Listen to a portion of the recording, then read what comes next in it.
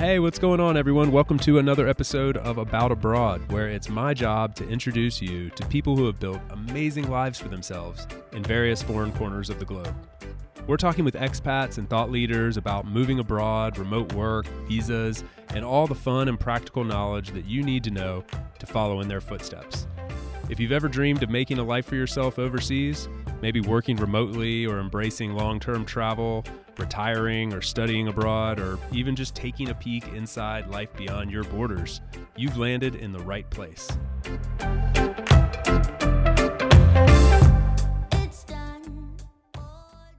This episode is brought to you by my friends over at the Fez Agency. Did you all know that Portugal is currently ranked the #1 country in the world for remote workers? Yeah, that's right, #1 in the entire world. With the beautiful weather mixed with the history, friendly people, incredible coastline, and awesome cuisine, it is really easy to understand why. And in fact, some of our most popular episodes here on About Abroad are about Portugal. So I already know that you all love it, and I'm not going to waste your time trying to convince you to go visit. But what I will try to convince you of is planning your next company retreat there. And when you do, to use the Fez Agency. Fez Agency is local, right there from Porto, with people on the ground to help you plan your company retreat. They can map out every single detail of your offsite anywhere in the country of Portugal. So that way you can arrive, you can unwind, and recharge with your teammates without the stress. You all know you love it there. I know you'll love it there. So let's get your team there. And the next time you're planning a company offsite, consider Portugal, and then contact my friends over at the Fez Agency to make it happen. You can visit them via the link in the show notes.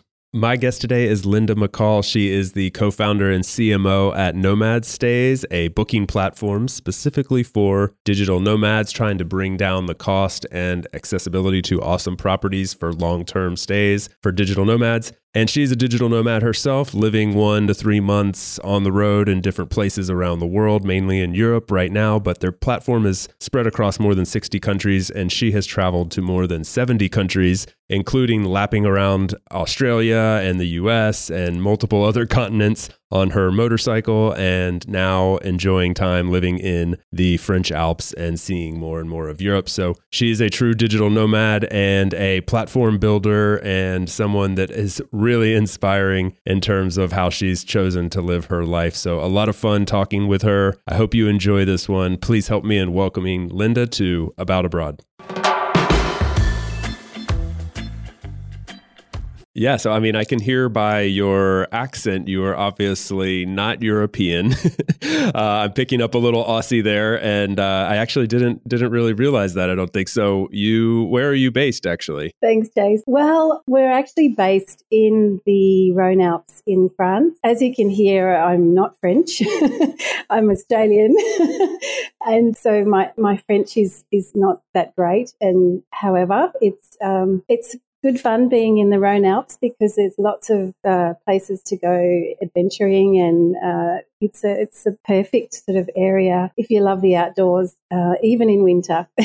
Yeah, I mean, there's so much to do in that part of France. France is kind of like an insanely beautiful country. I mean, when you think about it, it has like the Alps, it has the Pyrenees, it has the Mediterranean, it has wine country, it's got Paris, of course, and the north in Normandy is sort of like forgotten amidst all those, but it's one of the most incredibly beautiful places I've ever been. It's a country that's got quite a bit. It's pretty attractive. Yeah, well, where we're based at the moment is it's near a lake called Lac de Bourget, and it's about an hour from Geneva, but it's one of the deepest lakes in France. So it's quite fascinating from the history it has around World War II, and the hiking trails are just incredible. Where we live, we're actually on the hiking trail that goes all the way down through to Spain. So every day we're able to walk our dog along these beautiful trails that people just dream about. So it's really lovely to see, just to be in nature. That's what we love. Yeah. I spent some time around there actually last summer. It was the French Alps had sort of like eluded me for a little while. I'd passed through and I'd spent time in the Alps in some other countries, but I kept missing the French Alps in particular. And so we made kind of a point to spend some time there and spend some time around Annecy and Chambéry and this whole area. So I feel like we're in the same zone, right? Or that's what we're talking about. Absolutely. Yeah. It's right on the Rhone River. So just really stunning area. Lots of castles and what we love about the little area, this is quite a quirky thing about this little town that we're in called Yen. They have an automatic cheese machine, which is bizarre because you can get cheese 24 hours a day, which we just love. That's a very Alpy thing to do. Like, but innovation wise, we were, it seems to be quite a, just a farmer's area, and then all of a sudden we find out about this, cheese vending machine that happens to be a couple of kilometres down the road. So we were just loving that, the innovation around being able to have cheese 24 hours a day. There are worse things, right? Like that doesn't sound terrible. Actually, that's funny you say that, because on that same trip that I was just talking about, we did pass into Switzerland around Lauterbrunnen, that area. I don't know if you've been up in there. I imagine you have. And we were like doing like a biking trail kind of thing and came across this old, like a very typical Swiss chalet, big farmhouse kind of thing. And they had like a little mini hut at the end of their driveway with all their like fresh cheese, fresh milk, fresh yogurt, things that they had created. And I think there was some very typical Swiss products in there that were like all homemade. And it was just like a little bucket there, like take what you want and leave some francs. And you're like, God, could it get any more idyllic than this one? It's a bit like that, isn't it? I think we're going to be complete cheese snobs and food snobs when we go back to Australia, that's for sure. So, because everything is so fresh and just so intensely beautiful in this area. So it's very pleasant for sure. It's just there's so much to take in there. I mean, it's beautiful history, great food. It's a super high quality of life. You said go back to Australia though. Is that like so from what I gather, I'm so eager to pick your brain on this because I follow along some of the content that you produce, and I've kind of seen a bit of your life from the outside looking in. So now we get to learn a little bit more. But I gather you're sort of like a full-time digital nomad or slow mad. I don't know how you define yourself, but what's the lifestyle like these days? Okay, so we've been I say the royal we because the founder and myself, Mark Phillips and myself and my dog, Dakar, we've been on the road for 7 years now as digital nomads, and we just started by testing it out, testing out this kind of living on the road kind of concept to see how it would work. So we travel with a motorcycle and a car. Someone's got to chauffeur the dog around, of course. and we share the riding. So one day, someone might be riding, and then another day someone gets to do the riding as well. And it helps a lot too when we're doing business in different areas, and then we can come together later on. So 7 years ago when we started in Australia, we thought before we go overseas again, we'll travel around Australia so we know our country like inside out. And having lived and worked in other countries before myself, I really was very passionate about knowing my country better before I went and lived again abroad. So we spent probably 4 years camping around Australia. We had a full drive, a rooftop tent, and we just camped everywhere. We loved it. We were traveling around Australia initially helping with startup ecosystems and helping to create this and build startup ecosystems in rural Australia. And we were helping, co-working spaces and startup weekends and things like that. So that's how it started. And then we discovered we really loved it. We spent a lot of time outdoors. And, as you know, in Australia, the weather's quite good. So living outdoors is no problem at all. And we wanted to be quite nimble as well. So we didn't want to have a big caravan and drag stuff around, because the whole idea about going on the road was just to minimalise and do things simply and really experience more than being inside all the time. So we were very reluctant to have a caravan or anything like that. So we literally did camping for 4 years. But on the way, we found a problem that when we had to, be inside and have an apartment, we couldn't find affordable stays, and we found it very difficult to book them. So that's how Nomad Stays, our current startup that brought us to France, occurred. And So we were just pretty much solving our own problem. I can't wait to dive into Nomad Stays because I'm really fascinated by what you're doing there. I was just looking at something. I've got to read this for the audience, and I want to just hear your reflection on this. Sometimes you write your own bio, and then I think you don't think about it again, or you just kind of like rattle it off and you think nothing of it because it's your life and you're like, oh, whatever. It's just what I've done. Taking just a little excerpt from your LinkedIn bio here. Inspired by adventure travel, I achieved my fixed wing pilot license, rode solo across America, lapped Australia, and crossed 3 continents by motorcycle and traveled over 70 countries. Having lived remotely on Aboriginal outback stations, worked as a swim instructor in Hong Kong and teacher of English as a foreign language, worked for the Saudi Arabian Minister of Finance and Foreign Affairs as aircrew. Good God, you've done a lot. She who has the most fun wins, you see. Yes. Well, I think you're winning. Hashtag winning. You have achieved that. I mean, those are some incredible things. Like to do some of those things, like 1 or 2 of those things in a lifetime would be feat for many people. So you have been busy. I think it's all about taking opportunity, and all of those things that you mentioned there is just opportunities that came about. I was doing some studies. I was studying in the USA, and at that stage, we happened to have a motorcycle. We had 2 motorcycles in America that we'd been traveling on. And one of them sold really quickly after we did this big trip around America. And one of them hadn't sold. So while I was studying over in the States, I thought, oh, it's based in San Jose, so I could just ride across America, and because I can. Because it's there and I have a motorcycle. So, why wouldn't I? Yeah.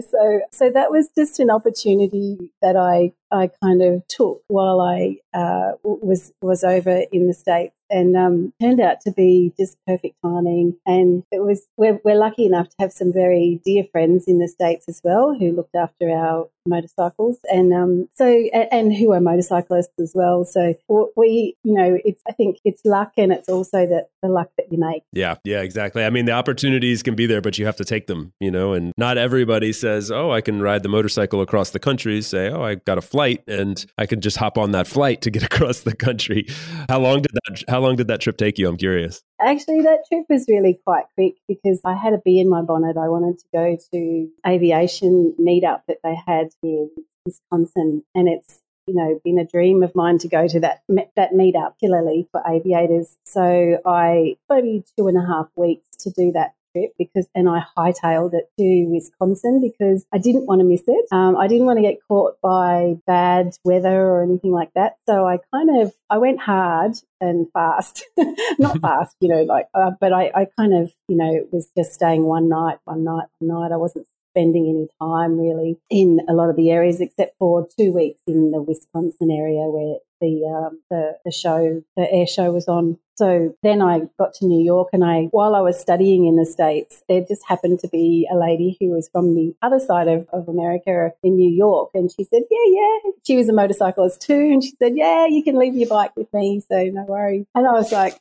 oh, great, this is perfect. So that and it was it was almost like a little bit of a last minute kind of decision, but it was a decision that I made. So I personally, after having such intense study, I needed some helmet time, I call it, just to process everything that I had studied, and it was just perfect. It was absolutely perfect. Definitely needed that helmet time, and that's probably one of the things I absolutely adore about long distance motorcycling is helmet time. Just that beautiful moment where it's just you and your voice. You can sing at the top of your voice if you want to. No one can hear you. You're in the middle of the Mojave Desert, and it is like you can sing along to yourself, and nobody knows that you're doing it. So, I mean, there's something about the open road, like for sure. When you're on a road trip, I'm a road trip kind of person. I grew up driving long road trips, and I've joked with my friends, like I live here in Spain now, and when you drive more than I don't know if you've recognized this also in France, but like in Europe, things are just closer together. So when you talk about driving 2 or 3 hours, people are like, oh man, you got to break that up into 2 days. It's crazy.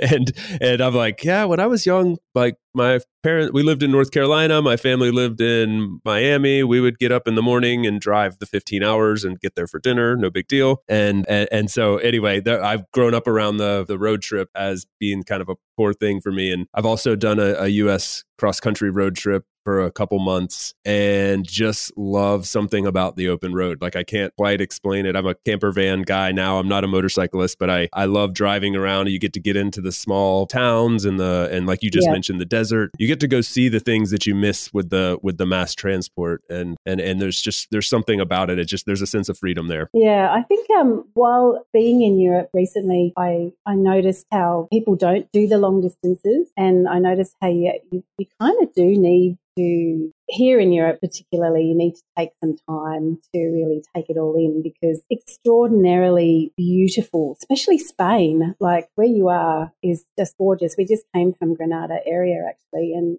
it is absolutely stunning. So we tend to, I don't know if we're really travelling that slowly, but when we do travel, so we travel like 1 month at a time or 3 months at a time.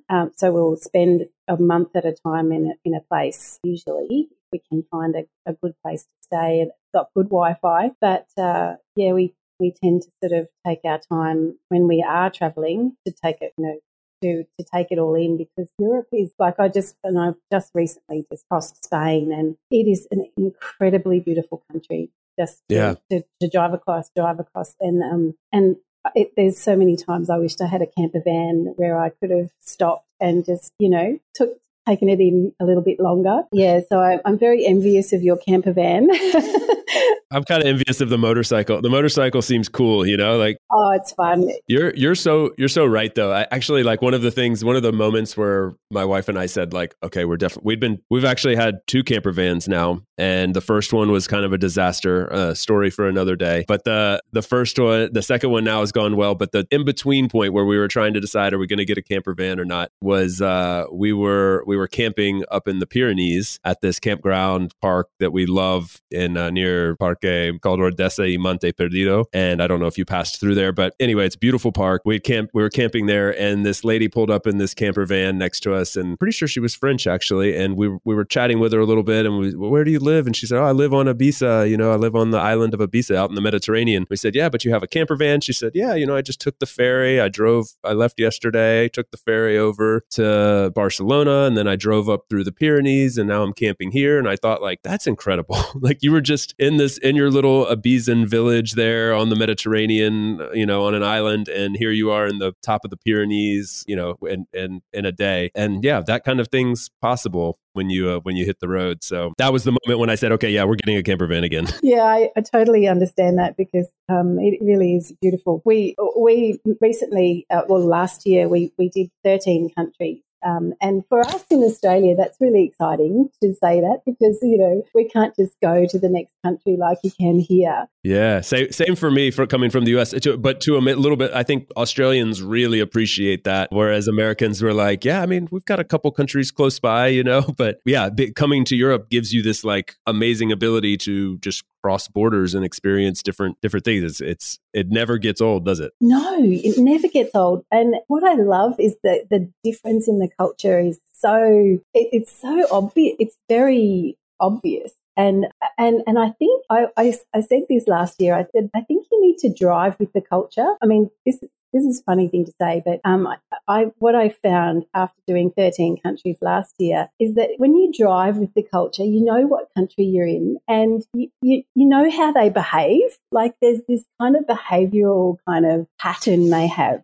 and it's really interesting. It's part of their culture. It's part of how they do business. So it's really fascinating to drive with them, to drive with the Spaniards, or to drive with the French, and we always kind of have a little bit of a laugh with the French, because they don't mind about, parking over the lines, or, parking in a skew-off way. Whereas in Australia we go, oh my goodness, so we can go, yay, we can French park. Yeah, you learn little things like that, right? Like, where you're like, oh, I didn't know, I never thought about that, that they would do something this way. And they're not offended. They're just like, it's just the way we do things. Yeah. Yeah.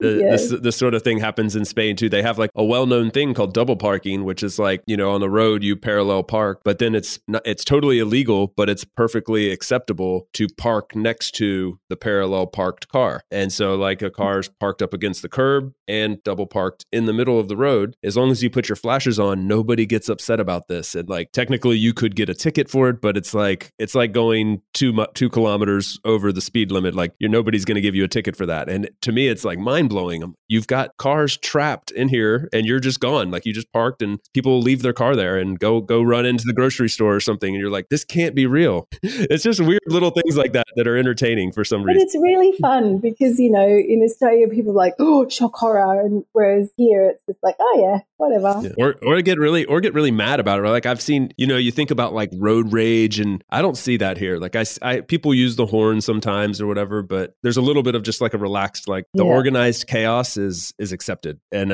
I think in your country and in my country, it's a little bit like, no, the rules are there, we follow them. Yeah, and I think one of the places that I found that chaos like normal is Albania and Bulgaria. Whereas that, you can expect a car coming towards you on the other side of the road, because that's just the way they're quite erratic. And for me, when I first experienced it, I was like, oh my goodness, what's going on? Like, but now you just expect it. So that's why I think it's really, really a great thing to do is to drive with the culture that you're, if you're coming to Europe, to drive in Europe is just fantastic. It really is. Where are you now, by the way? I feel like you're not home. I don't even know if home is the right word, but given your lifestyle. Home is where the heart is, hey?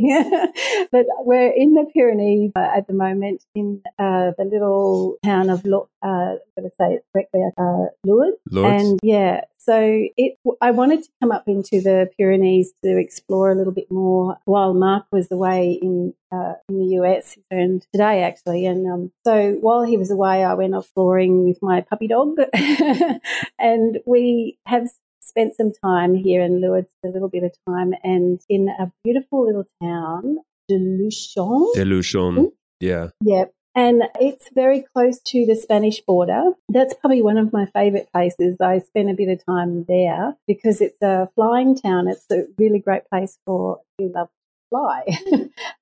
Gliders and parachutists and all sorts of people who love flying go there, which I discovered by accident. And so I totally love this place. And it's about an hour down the road, so we'll probably head there tomorrow. But I'm really enjoying exploring the Pyrenees at the moment. Yeah, that's a really gorgeous part of the Pyrenees too. When you actually that place that I mentioned in the Spanish Pyrenees, the Parque Monte Perdido Ordesa y Monte Perdido, is actually super close to where you are geographically, but there's no direct connection. You have to drive like 3 or 4 hours around, go through Lourdes, and come back down south, like towards the Spanish border. But geographically, like it's super close. You can actually like walk there faster than you could drive there. I mean, that's just a gorgeous part of the world. I don't know if it's because the French Alps are so beautiful that the French Pyrenees get a little bit like overlooked, but I mean, they shouldn't be. Like they're insanely beautiful. The villages that are all tucked up in there, the natural beauty. It's an awesome part of the world. It really is. It's beautiful. Absolutely stunning part of the world.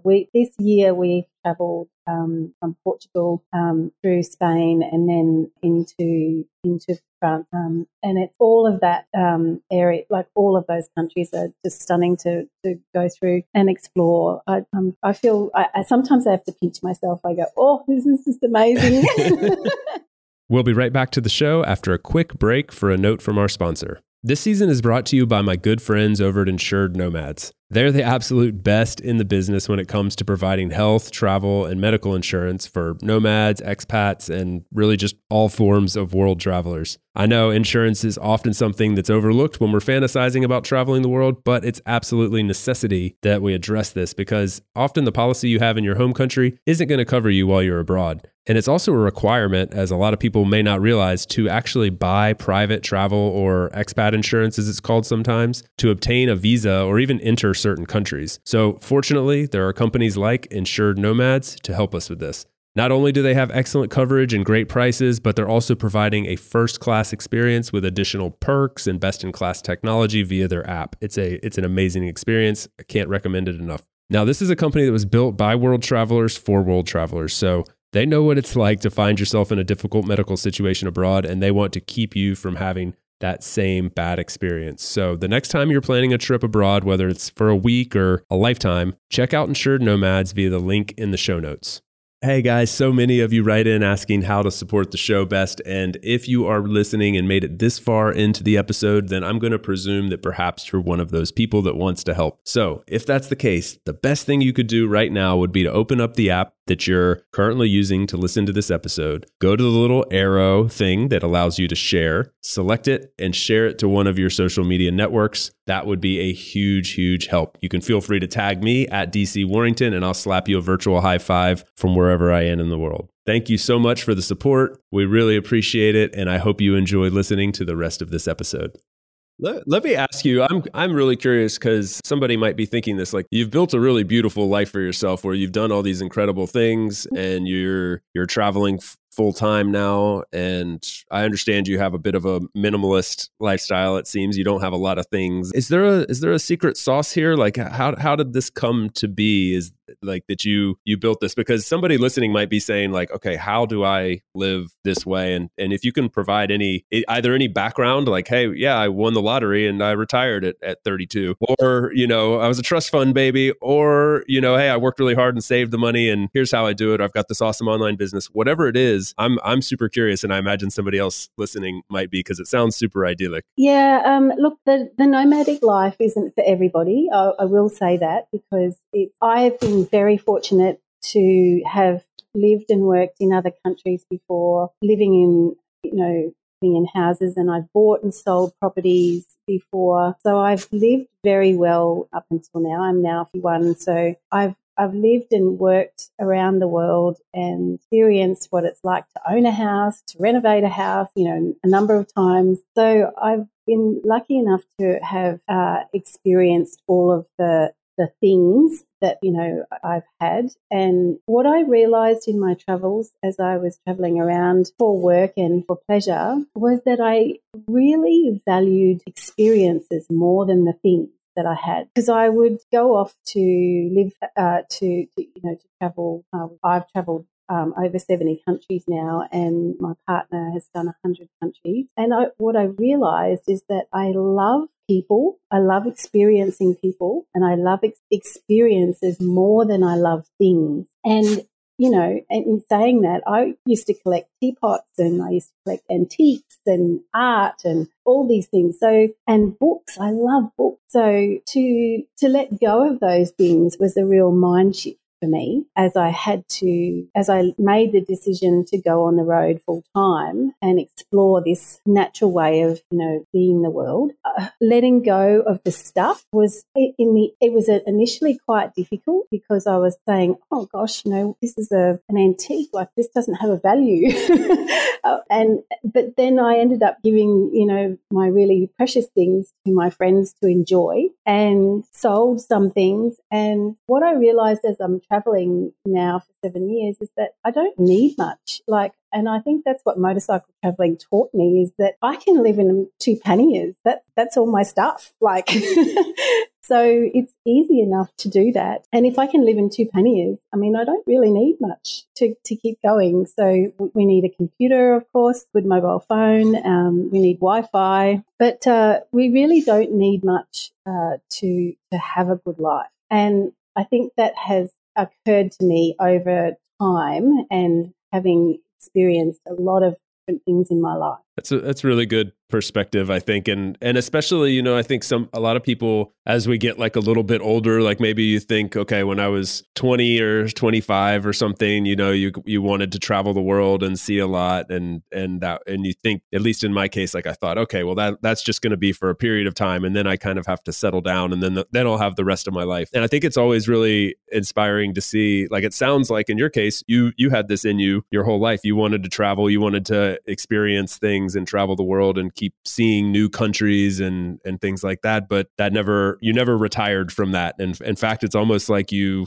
graduated into the, like, you're getting your master's or PhD in it now, like being a full-time digital nomad. And so I love how you've continued that trajectory. It wasn't something that you gave up on at an early age, which I think is really inspiring. I just remember as a kid always loving going new places and meeting new people. And I was always so curious. Like, I think I left home at the age of 16. So to join the military, I was too young, obviously. I had to wait till I was 19, but I couldn't wait to leave my hometown of Mackay and explore more of the world. I just remembered I just couldn't wait. And I had a great upbringing, so it's not like I wanted to run away from anything. I lived on the beach. I lived in paradise, actually. It was just gorgeous. And every time I go back there, I go, you know what? Why do I leave here? Because it really is just, it's in the Whitsundays. It's absolutely beautiful. But I really appreciate how I can see other people live and experience how other people live. And how cultures communicate. And it just never gets boring, ever. It's just incredible how to observe as I travel. And, obviously, as we travel, we work online. So we have a mentoring business that we call Business and Bare Feet that we earn from. And also, the platform Nomad Stays is our other income. So on that point about Nomad Stays, what we're finding so beneficial as a startup is to be on the road experiencing the pain point that a nomad goes through, and also understanding more about what the stays go through and their pain points as well. So being on the road business-wise is it's actually detrimental to understanding our business on a much deeper level. So I'm really thankful that we have decided to build this business on the road, because we are seeing insights that we wouldn't see if we were stuck in Paris in a co-working space in an office. So being on the road is really important, especially in these early stages of our business. Can you elaborate on what Nomad Stays is for someone that has no idea? Sure. So Nomad Stays is an affordable booking platform for digital nomads and remote workers for longer stay. We focused very much on being instant booking, so that, as you know, these days it's instant messaging, instant booking, instant shopping, instant everything. So we want things like yesterday. So we're helping people to explore the world while working from anywhere, because and all of our stays actually nomad ready. So our stay owners know what a nomad is. They know what they need. They know what remote working is. So they understand that you need to have a desk that you can pop your computer out on, or they know that there's a co-working space down the road that they can enter. So it's basically nomad-ready accommodation for longer stay. So our minimum stay is 1 week, our max, and so 1 week to 1 month. So these are like, forgive me if I use this word and you say that's a no-no in our business, but like, it's like Airbnb for digital nomads specifically, and longer term stays. And they could and also, correct me if I'm wrong, they're somewhat unique. I see the pictures. I've seen the listings. They look like they're not your standard, just basic walk in. And I mean, they look special. So we're very niched. As I said before, we're highly niched in our product. So we're only for digital nomads and remote workers, people who are living and working around the world, which is kind of the new business person these days anyway. But they're professional people and they have specific needs. And what we found with the other platforms is that the prices are crazy prices.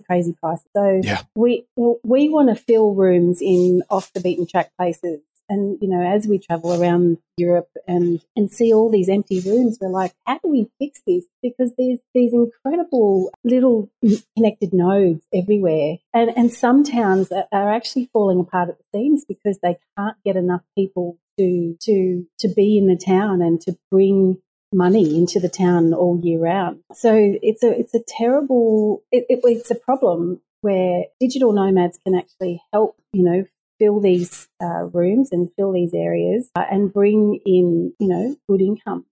So a lot of the governments are recognising this, and one of the first governments to come on board with digital nomad visa was Croatia, and they were kind of like a leader in that space. And as COVID-19 happened, you saw more and more digital nomad visas coming on board because they realised the value of having people working and living from their town. So we actually opened the month that COVID happened. That was our launch. Voila. And so in some ways it's like, oh my God, what terrible timing. And it was in that moment, but at the same time, then all of a sudden remote work blows up and digital nomad visas come alive. And so it kind of was like perfect timing. It was absolutely perfect timing because we grew 40% solid every quarter throughout COVID. And I hate to say this, it was a bit of a blessing in disguise in some way because it educated the world about digital nomads. So we were banging on about digital nomads, and people would go, what's a digital nomad? What's remote working? And now they're all like, remote working, digital nomads. Yeah, we know what they are. So it educated the world for us. I remember I said the word digital nomad to somebody and thinking like, this is maybe like 2-3 years ago or something. I just threw the phrase out there in a random conversation. And this guy later came up and told me, he's like, I love that phrase. Like, that's so, like, he thought that I invented the phrase digital nomad. And I was like, oh, I don't know how to break it to this guy that like, that's just a common thing. Like he was thinking I was like really, really intelligent for having come up with a term for the traveling professional. And I was like, oh no, this is a thing already. Can't take credit. But that's not the case anymore. Yeah, it's a household name, and you see like the major publications out there are writing about digital nomad this and digital nomad that. And I've seen other phrases now like the traveling corporate professional or something like that. And I'm like, okay, we're just rebranding it, but whatever. The executive remote worker. And that's Christy's amazing. She's doing some beautiful stuff around the world. So, actually, Christy, we interviewed Christy while she was a nomad on a boat. Who's Christy? Christy is the founder of Executive Remote Worker. Oh, okay. And and we interviewed her as a new nomad basically throughout COVID, and she was staying on a yacht, her and her husband, as nomads, living this nomad yacht life, which we ended up getting on as a yacht stay with Nomad Stays. So you can actually stay on a yacht in Croatia as a nomad. That does not sound terrible. So, all right. So let's. I would love to ask you another question about Nomad Stays because this is a problem that I have with other platforms when I'm looking to go spend. I'm kind of like a slow mad these days. I have my home base here in Spain where I live most of the time, and I probably travel like 4 to 5 months out of the year, let's say. And when I go to places, I like to go for about a month. Like it sounds super spoiled in some regards, but like if I'm going to go for less than a month, it feels like a quick trip, right? So that happens sometimes too. But if I'm going somewhere, it's like, okay, let's go be there for 1, 2, 3 months. And I think you and I share that. It seems like we both want to like kind of immerse ourselves in that place. But to do that is super expensive. Like if you go into Airbnb and you plug in a place that you want to go, you're going to pay probably 4 to 6 times more per month than you would. Like the initial price that you see is going to be 3 to 6 times more than what you would pay in wherever you are at home normally. Maybe you can get the owner to reduce that a little bit, but you have to brace yourself for this like pretty hefty price tag. And this is always very prohibitive for me.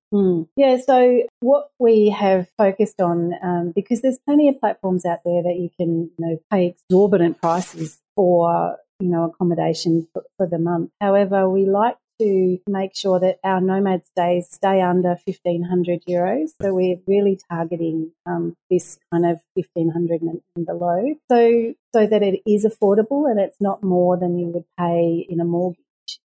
So getting and to get those prices, obviously, it's not in cities. So we like to focus on the regional areas, being outside the city, and little villages and places off the beaten track, as we like to call it. So we're very focused on keeping it affordable, and that's so we actually knock back a whole lot of stays because their prices are just way past what we're actually trying to focus on. So as the creators of the platform, you might have somebody coming to you saying, "Hey, I want to list my property on Nomad Stays," but you'll turn them away because of X, Y, or Z, and one of those factors might be because they want too much. That's really amazing to think like the the other platform out there would say, no, it's high. I mean, they literally push you as owners, as property owners, to raise the prices as much as you possibly can. They give you indicators to say, hey, look, you could raise your prices because, if you're making more money, then they're making more money. And that just continues to inflate the prices. So it's really awesome to hear that there's somebody out there creating a platform specifically for digital nomads and trying to actively keep the price low so that it doesn't try to just, steal every single cent that we've made along the way. Yeah, exactly. And the important thing for people, with the stays is that they understand what a digital nomad needs, and that digital nomad is going to spend money for that month in their town. They're going to add, they're probably going to drop a good $2,000 or $3,000, or maybe a couple of $1,000s per person. So it's really valuable for them to have as an overall to keep as many digital nomads as they can. And also they add value to the community. So it's overall of benefit to them to have an affordable price to encourage people to come in and live in their town and experience their town as much as possible. Because vacationers come in and then they leave, but they don't actually have the mindset of a nomad. A nomad wants to add value to the town. It wants to help the place thrive, and so they spend money, in all the cafes. Like Mark and I will actually go to just about all the cafes, just to all the restaurants, so that we can get a new experience every time. So we share the wealth around, but it's something that can help, especially these European towns, really thrive by having an inviting to help them thrive. I saw some statistic. I don't know if you might know it better than me, but it was something like slow travelers, which digital nomads fit into that category, all in all invest about 40% more into a local economy than just typical vacationers. Just because they're more like living there. They're going out, they're trying all the different cafes, not just the one tourist restaurant, for instance, or they're buying food at the grocery stores, and they're employing somebody to fix their laptop, or so. There's all these things that happen throughout the course of their stay. So I think that's a really important and probably overlooked fact. Is like you see people traveling around, staying in these different places, and you think, oh, cool, they're just passing through, they're living a great life, but the impact that they're having on local communities, and because people that tend to live this lifestyle are also kind of bypassing a lot of the major cities or a lot of the major tourist attractions. They're wanting to get off the road, to the road less traveled a little bit. And so they're getting to these communities that really need it and appreciate it. Yeah, absolutely. Yeah. And, some people even, I don't know if you've seen that there's areas in Italy where they're buying up little towns and renovating small little villages just with nomads and inviting nomads to come in because of the value that they add to the community. And it's much more needed in these small communities because of the impact that it has, especially with these small little communities that are all of their kids are leaving. So all the brains are leaving. All these young brain kids drain, they call it. They're going into the big major cities, and they need people who are innovators and people who care about the culture and bringing back the life into their cafes and towns. And so it's highly valuable, but I still think there's a long way to go. Educate these smaller regional areas about the benefits and co-working spaces and bringing innovation back into the town. simple, like, having automatic cheese machines. This is the baseline we want in every nomad village is an automatic cheese machine and a castle if possible. Well, I love it. I love the work that you're doing. When I see the places, I'm going to encourage people to go follow you that are listening and see some of the places that you post, because in my opinion, they look like they've been highly curated for exactly the kind of people that we're talking about here, that are looking for unique experiences and comfortable for the long term, not a weekend kind of place, but really settling in for weeks or months and stuff. And we're incredibly proud of our stays, because they have tried so hard to make sure that they're ready for digital nomads, and they're a lovely community of stays, and that's how we grew into 63 countries over the last 2 years, because we had these stay owners who recognised the market and said, yes, we want to be part of this. And obviously we keep it really affordable for the stays to list their stays. So we want to encourage people to explore more off the beaten track, for sure, as a digital nomad, and also to find these beautiful little villages and add some value to, and spend a month or three. Ideally, 3 months is fantastic in a place. If you can do 3 months in a place at a time, that's what we prefer to do, not 1 month at a time, but it just depends on a number of. Well, yeah, no, I think people are gonna love what they see on the website and such. I would love to give you the opportunity here, mention where people can go to learn more and follow along you and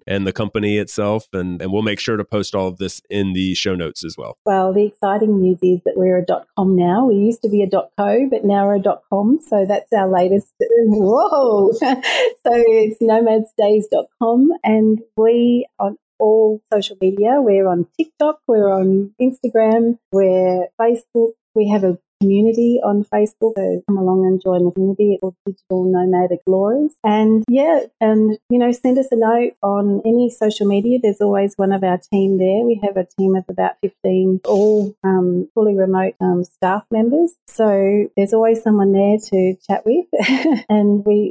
And if there's any, nomads out there that want to give the platform a go, we'd love to hear your feedback as well, because we're obviously open for bookings. So you can make a booking, and it's all instant bookings as well. So it makes it nice and easy for you to make it. We're pretty much on all social media. If you're on LinkedIn, drop me a line, say g'day or bonjour. Wherever you're writing in from or wanting to go to one of the 63 countries you're in, that's incredible. I had no idea you were in that many countries. That's really impressive. Linda, thank you so much for sharing your story and more about Nomad Stays. I look forward to hopefully traveling with you guys here soon. I'm gonna check it out myself. So thank you so much. I hope you have a great day in the Pyrenees. I'm not even a little bit jealous. You're just over the mountains, though. I mean, the Mediterranean life isn't horrible either, but you want what you can't have. Thanks so much for having us here. We really appreciate it, and adventure on. Right at you. Thank you so much. Talk to you soon. Thank you. Thanks for tuning in today from wherever you are in the world. Once again, I'm Chase, and this has been another episode of About Abroad. For those of you wondering how you can best support the show, I have made it super simple for you. Just go over to the show notes of the episode that you just finished listening to and click on one of the two following links. aboutabroad.com/newsletter to get our monthly newsletter, no spam, guaranteed, or ratethispodcast.com/aboutabroad, where you can quickly and easily leave a review for the show. It's not just important to me, it also helps more wanderers just like you find us. Finally, don't forget to subscribe on your podcast platform of choice, and we will see you again next week. Thanks again. Hasta luego, amigos.